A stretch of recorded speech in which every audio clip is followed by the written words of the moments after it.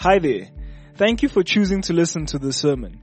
We pray that God would use this as an added resource to benefit you in conjunction with you belonging to a local church near you. This sermon was preached at Central Baptist Church, Pretoria. 130 years of believers loving God, caring for one another, and impacting the world. This morning in 2 Corinthians.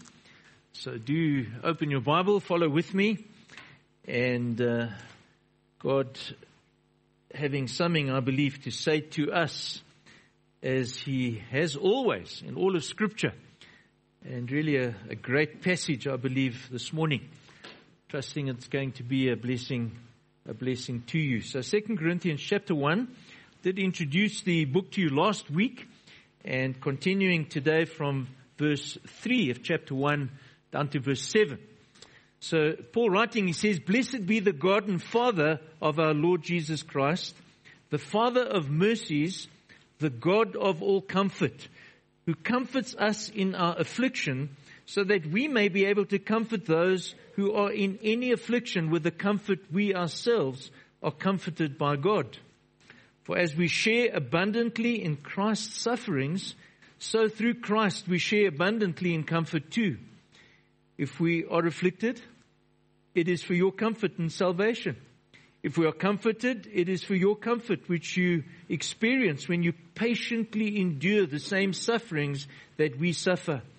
Our hope for you is unshaken, for we know that as you share in our sufferings, you will also share in our comfort." Let's just pray together. Lord, your word is precious to us, and also your Holy Spirit, who is in us as believers and among us as your body, the church. And so as we turn to this passage today, Lord, we do come as those who are frail, people who struggle in this world with many difficulties and afflictions. But Lord, thank you for that which you have done, that which you continue to do, and that we could even anticipate this morning that you will do among us, we pray. And so, acknowledging our need, praying, Lord, for your ongoing ministry to us, enabling me, I pray, as I seek to preach your word, Lord, to speak simply and clearly and accurately for the sake of your name and your kingdom. Amen. Well, just some perhaps personal illustration as I seek to introduce the passage to you today. But I think some of you will know of a similar disturbing feeling, something our family felt a few years ago. Having arrived home to find thieves had entered our house. Any of you had that? Them having forced the access gate, steel gate that I thought was like Fort Knox, they got through it. Having smashed 4 locks on 2 front doors, and then inside the house also broken down our bedroom door. And then looking around the house to discover that our TV was gone, my laptop was gone, and I'd left my hard drive in my bag. And so my photographs from many, many years gone, saved on my external hard drive. I think worst of all for us that particular day was Carol had 2 jewelry boxes, and in those jewelry boxes were her granny's pearls, gone. Also, her granny had given her a gold locket with a photograph of her granny in it, gone. It was unpleasant. A few days later, there was some consolation to hear back from our insurance company that everything will be replaced to some degree. I think we all know that story. Well, no further incident happened for a few years until last December, traveling down to Pietermaritzburg to visit my son and daughter-in-law and granddaughter down there. 2 blocks from my son's house, it was raining. I took a wrong turn. Immediately realized the wrong turn because everybody in the car was shouting at me I took a wrong turn. And I put the car into reverse and reversed into the car behind me. You know that feeling? Just that sinking feeling. But again, fortunately, there was some comfort for me to get my car back from the panel beaters as good as new, financed by my insurance company. 6 weeks ago, I got a call from my daughter in Cape Town, speaking through her sobs. Daddy, I've had an accident. This is Shelley. You can guess that I'm relieved, glad that I have insurance. And then, horror of horrors, 4 weeks after that incident, I get another call, the same daughter, also in Cape Town, another accident. This time the car's written off. Now she doesn't get a car. By this time, I'm trying to illustrate something over here. By this time, all these previous accidents and incidents, one after another, I am ecstatic. I have insurance. Isn't that so? Negative experience after negative experience. I'm so glad I have insurance to address the latest vehicle catastrophe in my family. Now, what am I saying? I'm saying here that my jubilance is ascribed to the fact that in the midst of my loss, big loss, severe loss, in the midst of damage to property that belongs to me, to my family, harm that we have felt, I have an insurance company that actually does what they say they will do. It's a great comfort to know that the payout in the main is equal to the loss. So if I were to summarize my introduction, it's simply this. It's a blessing to know that my insurance company has got me covered. And I'm not getting any commission this morning. All right? No commission. But having said that, I want to turn to this passage in 2 Corinthians now, and the opening verses. Paul is also ecstatic. I don't know if you noticed that as we read this passage. This man is celebrating. The opening word is blessing. He's ecstatic, not because he has short-term insurance. He's bursting out in praise. Notice what he says. Blessed be the God and Father of our Lord Jesus Christ. Because why? He is a man who has faced in the past, in the present, he has faced severe, repeated, brutal affliction. He knows something about God. Something about God that you and I as believers ought never to forget. It's the title of my message today. God has got your back. Paul knew that. We need to know that as we look at this particular passage today. Now, let me try and get into the detail of the passage, and you'll see here that, well, you won't know this, but let me tell you this. The first 19 synagogue benedictions. So these Jewish people had a liturgy. They had a way of gathering together and saying things and following a certain procedure, order of service. Well, the first 19 of those benedictions began like this. Blessed art thou, O Lord, our God of gods, the God of our fathers, God of Abraham, God of Isaac, the God of Jacob. So what's Paul doing? Now remember, Paul is a Jew. He studied at the feet of Gamaliel. He's a Pharisee of Pharisees. Paul takes those benedictions and he summarizes and he identifies here the God of our fathers as the God and Father of our Lord Jesus Christ. What's he doing? He is affirming in no uncertain terms that the God of the patriarchs, Abraham, Isaac, and Jacob, is the God and Father of our Lord Jesus. Now that has an implication and the truth that we need to receive here this morning. There is one God. Jews understood that. Paul and the New Testament apostles understood that. But he is the God who sent his beloved Son to be the Savior. We know that verse in John 3:16 so well. There's one true God, and he is the God who reveals himself in and through his Son. Something important that we need to remind each other of. How do you know God? Little children asking mommy and daddy, what is God like?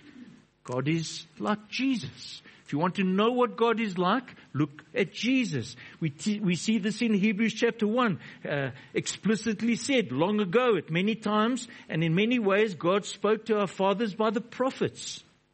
But in these last days He has spoken to us by His Son, whom He appointed heir of all things, through whom He created the world. He is the radiance of the glory of God, the exact imprint of His nature. So Paul is going on to remind these Corinthians that there is something about the nature of this one true God that He knows objectively by revelation. Now it's a mouthful, but we've got to understand that God has revealed to them, God has revealed to us objectively truth. You can read about that truth in the Bible. It's objective. You can read it, somebody else can read it, a previous generation can read it, a future generation can know this truth objectively about God as a result of revelation. God speaking. But I want to focus this morning. Also, Jesus makes known to us, and Paul has come to know subjectively, experientially. In other words, not just in the head, but in the daily life, in the heart. He's come to know in the midst of hardship and suffering and difficulty, something about the nature of God. Have a look at that third verse. Blessed be the God and Father of our Lord Jesus Christ. And I'm just going to start on that first phrase.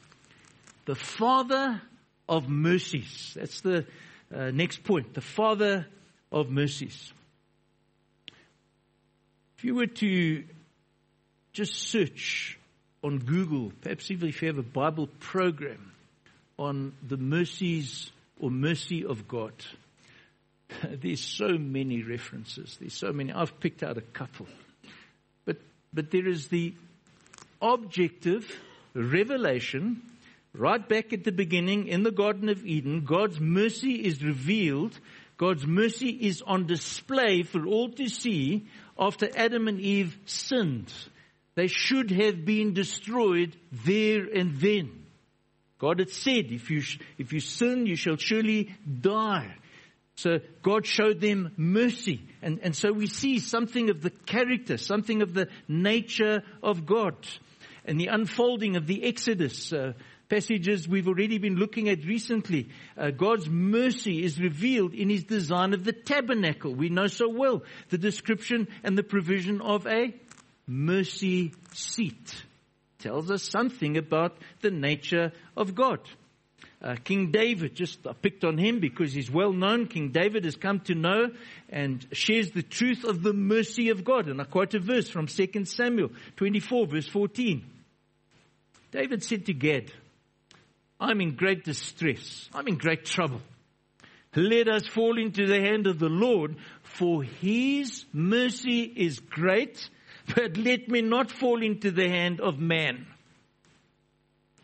He understood something of the revelation of the greatness of the mercy of God. God being the Father of mercies. A well-known passage, a passage I'm going to refer to this passage in the communion service, not to forget the declaration by Jeremiah in Lamentations.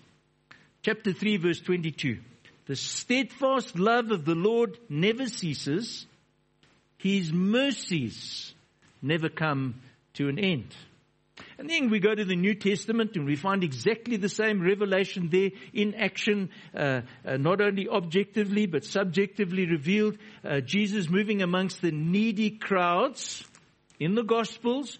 Incident after incident, there are appeals to Jesus for mercy. Summed up later on in James chapter 5 verse 11.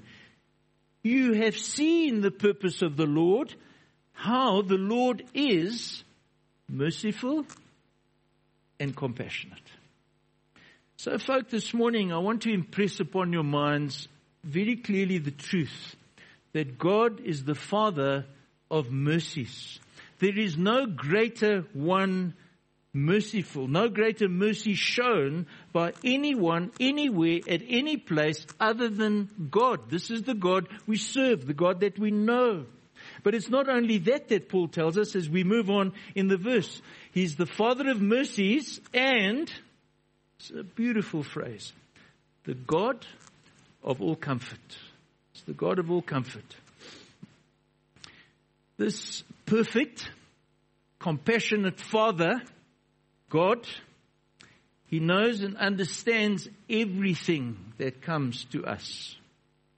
Everything that you and I experience, He knows. He knows what we need.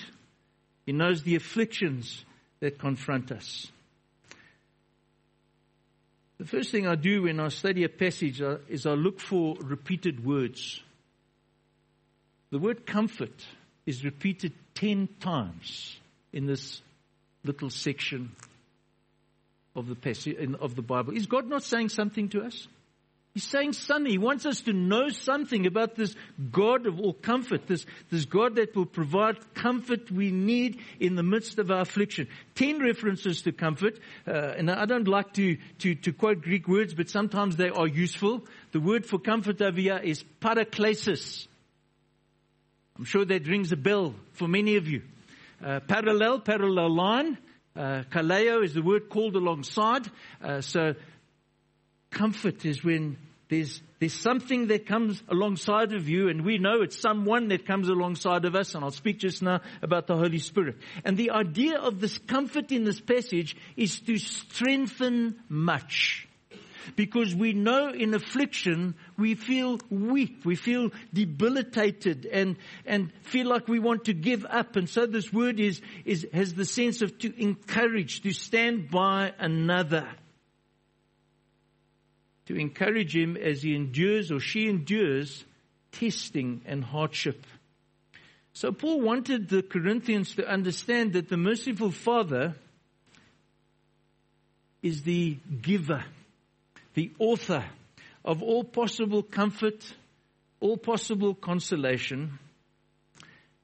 There's a lesson here, and sometimes it's necessary to speak. Sometimes we think it's just younger people, but perhaps older people. There is no enduring comfort apart from God. And I'll give you some examples, because sometimes people pursue what they think are other options to find consolation or comfort. And I want to tell you this morning, there is no enduring comfort from becoming bitter. Turning your back on God with resentment. You will go down a spiral of darkness and hardness and cynicism and hardship that is just it's a journey to destruction. There's no consolation, and I know myself how easy it is, and I have fallen into this in feeling self-pity. Isn't that so? Why me? Why me? I've asked that question many times in my life, especially recently. In the recent months, it doesn't bring consolation. It takes you further down this dark hole. Then there's some other, I suppose, physical or temporal ways that people try and find comfort. They resort to drowning sorrows in alcohol or escaping reality using drugs. Sometimes in the context of the church, and we joke about this, but it's not right. Consoling yourself with obsessive eating. It doesn't work. Rather, that's the message this morning. To receive enduring comfort is to see and believe, and I'm going to give you a number of ways that we find this comfort, that we receive this comfort. That this enduring comfort, you've got to see it, you've got to believe it. There is Jesus we can approach at the throne of grace. And there is that scripture that tells us. Now remember, we're not only speaking objective truth, we're speaking experiential subject. That you may receive, that we may receive mercy from the God of mercy, Father of mercies, and find grace to help us when? In our time of need. Not to forget the Comforter. Jesus identifies the Holy Spirit, and I'll use the Greek word again because it's important. No, it's not paraklesis, it's parakletos. The Holy Spirit, the one who's called alongside of us, the one sent by the Father to to not only inaugurate and build the church, but to be in the believers of the church, in the body, and doing His work. Jesus says in John chapter 16, nevertheless, I tell you the truth, it is to your advantage I go away. For if I do not go away, the helper. Do you remember that there's a helper? He will come to you. And if I go, I will send him to you. And then there's so much of what God has said that has been preserved in the Bible. We have all of this, Old Testament, New Testament, Revelation. And man, if you think your insurance company is great and they keep their word, sometimes they don't. God does.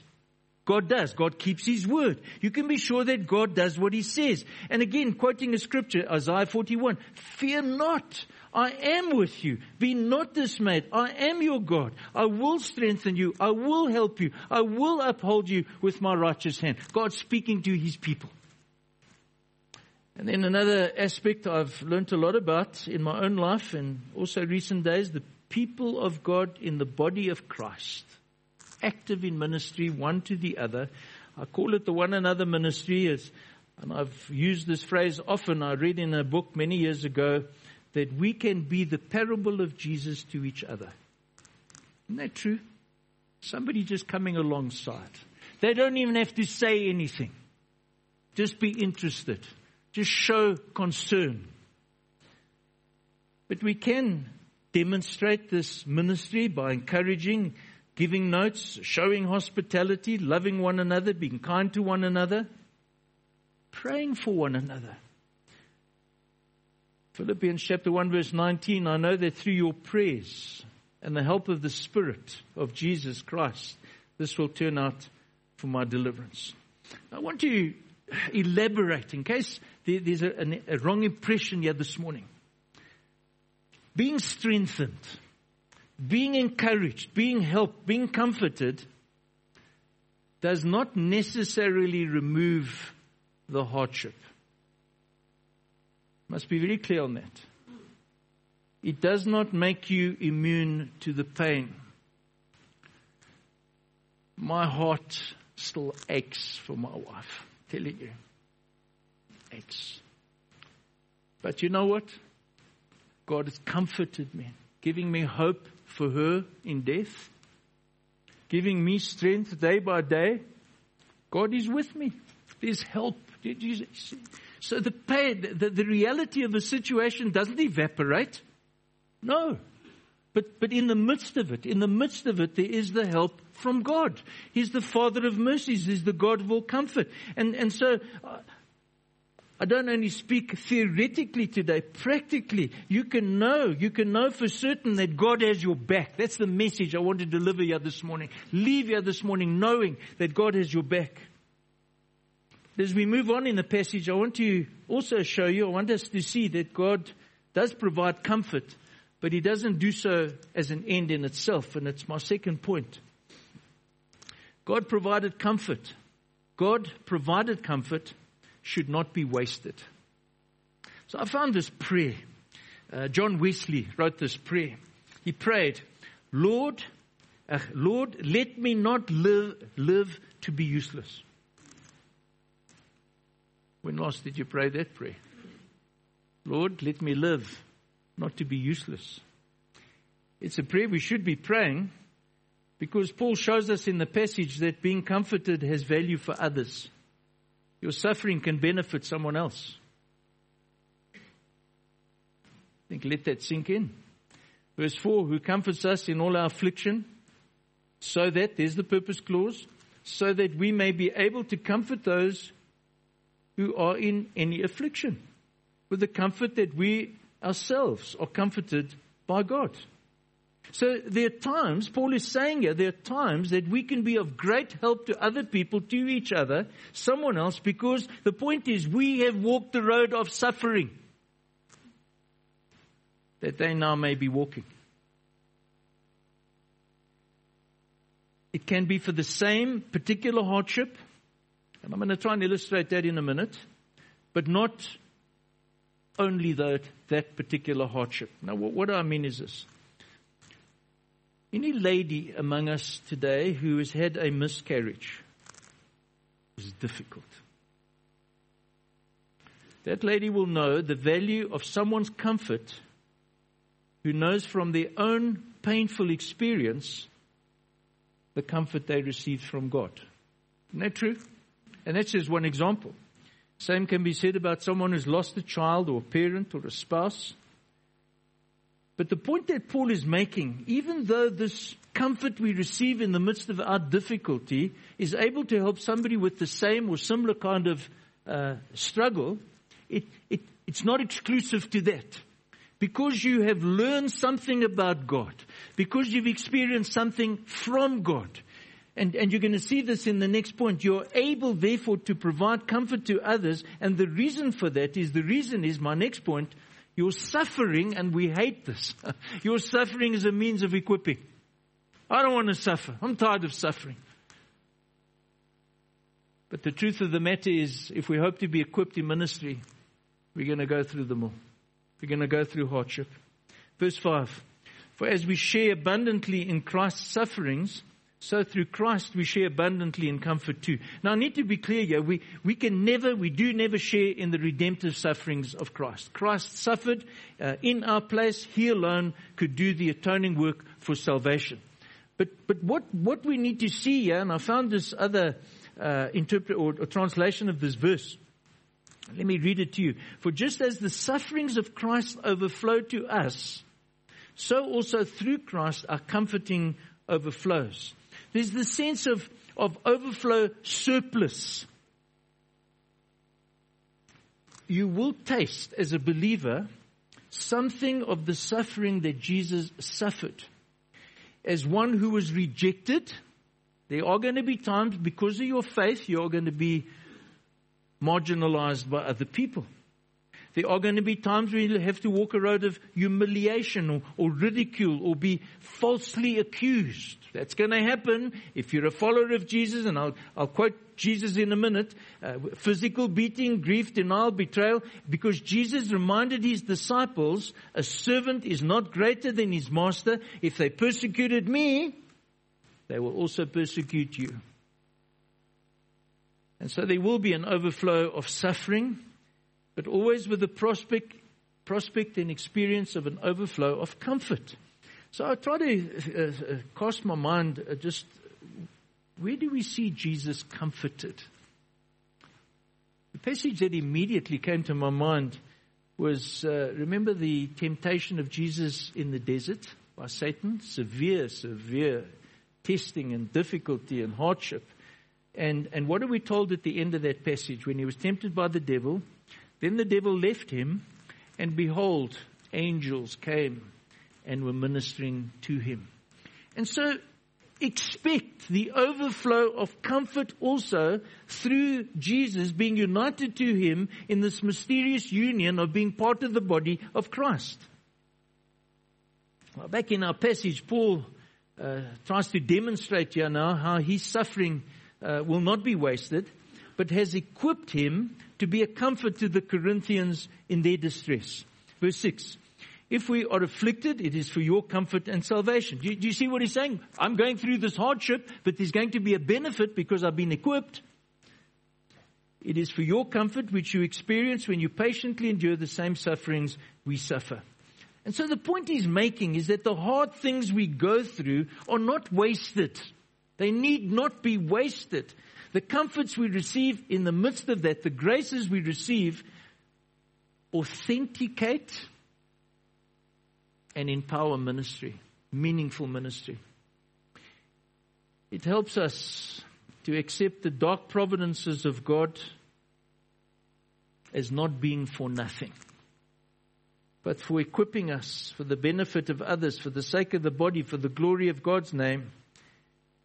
Then they too will be able to endure the same kind of suffering. And then just a last point here over here. I saw in this passage that your suffering prompts confidence. Now remember what we saw last week in the context of this letter. These Corinthians had not been nice people. They really had been quite horrible to Paul. And I've just jotted down here some of the things, despite their disappointing history, despite their shameful questioning of Paul's apostleship, they were suspicious of him. Their infatuation with other super apostles who were not apostles, and even their rejection of Paul's authority. Despite all of this, Paul has a confidence. He has an unshakable confidence. And he says so in verse 7, our hope for you is unshaken. For we know that as you share in our sufferings, you will share in our comfort. And why does he say that? Because he knows something about the saving work of God. Having been there at the start, remember Acts chapter 18 and the planting of the church, and he was there for 18 months, the conversion of people, women and men, and I'm sure younger people and children. He knows the church there is comprised of genuine believers, saved sinners, united to Christ, and the theme of the series, they are a work in progress. In a previous letter, he had written, 1 Corinthians 1 verse 9, God is faithful by whom you were called. You see, when God calls, he finishes what he starts. You were called into the fellowship of his Son. He knows, man, Paul knows the road to heaven, and we know the road to heaven is bumpy. It has many bends.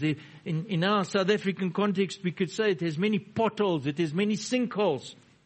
But the point is, the believer will get there. And Paul is confident of that. The true believer. So suffering in believers doesn't mean that people are just going to abandon their faith. Elsewhere, Philippians, he wrote, I'm sure of this, he who began a good work in you will bring it to completion on the day of Jesus. Now, I want to conclude, and a couple of points I want to make. I don't think there's anybody here today, I think everybody understands, if you are not a client of Outsurance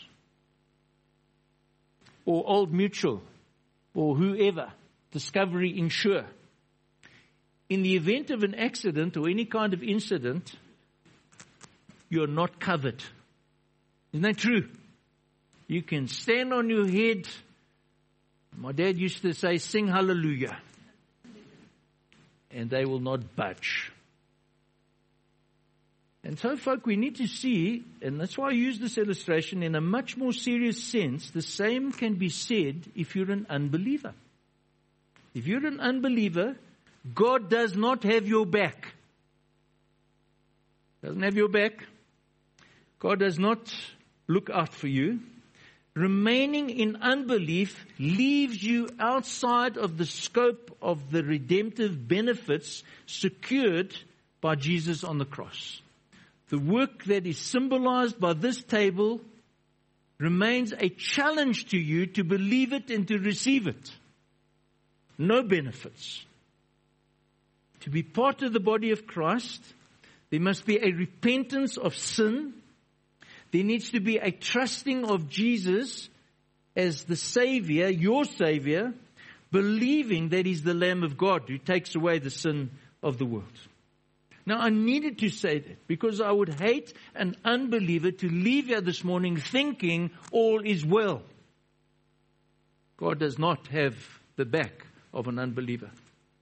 However, believers, I want to encourage you, most of you I would think this morning, you can be sure the God and Father of our Lord Jesus Christ, the Father of mercies, the God of comfort, has got your back. Isn't that? He won't leave you. He will strengthen you. He will uphold you. He will carry you through to the very end. He will pull you along the way. Sometimes even when you don't want to be pulled along the way. And with that, I want to close another illustration. So one of the hardest and yet one of the greatest things, and let me call it a road race, I ever participated in and finished was the Comrades Marathon. Now, only runners, I think, will understand this. 87 kilometers on your feet from Durban to Pietermaritzburg in my 50s. However, my son ran with me. He's much younger than I am. He's fitter than I am. He stayed with me. Fields Hill, Cowies Hill, in Changa, Polly Shorts.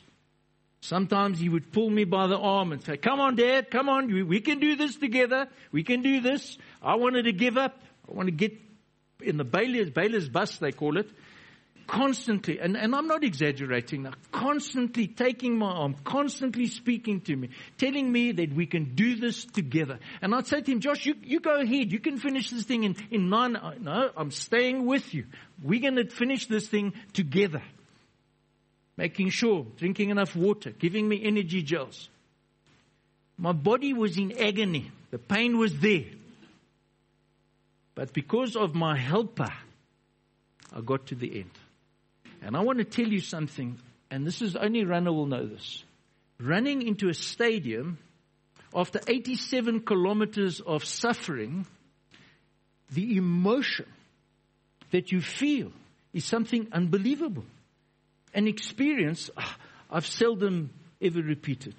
And so my point is this: it will be infinitely more thrilling, infinitely more God glorifying to finish the race of life, having had the Father of mercies, the God of all comfort, having your back, and getting you all the way there.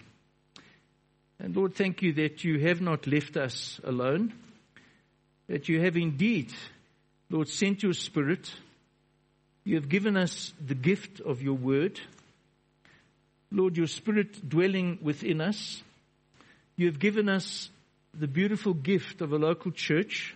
We thank you for this local church, for individual people that you have gathered here, Lord, that you have drawn together to serve and to encourage, to spur one another on. And so, Lord, we pray that we would not be blind or oblivious to all the provision from the hand of the Father of mercies and the God of all comfort. And I do want to pray today, Lord, we are people who struggle. Life is so difficult, Lord. Sometimes the road is not smooth. Won't you encourage one and another, many, even yet today, as they leave this place later today, through this week, may they know, Lord, subjectively the objective truth that you've revealed to us in your word, we pray. In Jesus' name, amen. Thank you for listening to this sermon. Find out more about Central Baptist Church at www.central.org.za.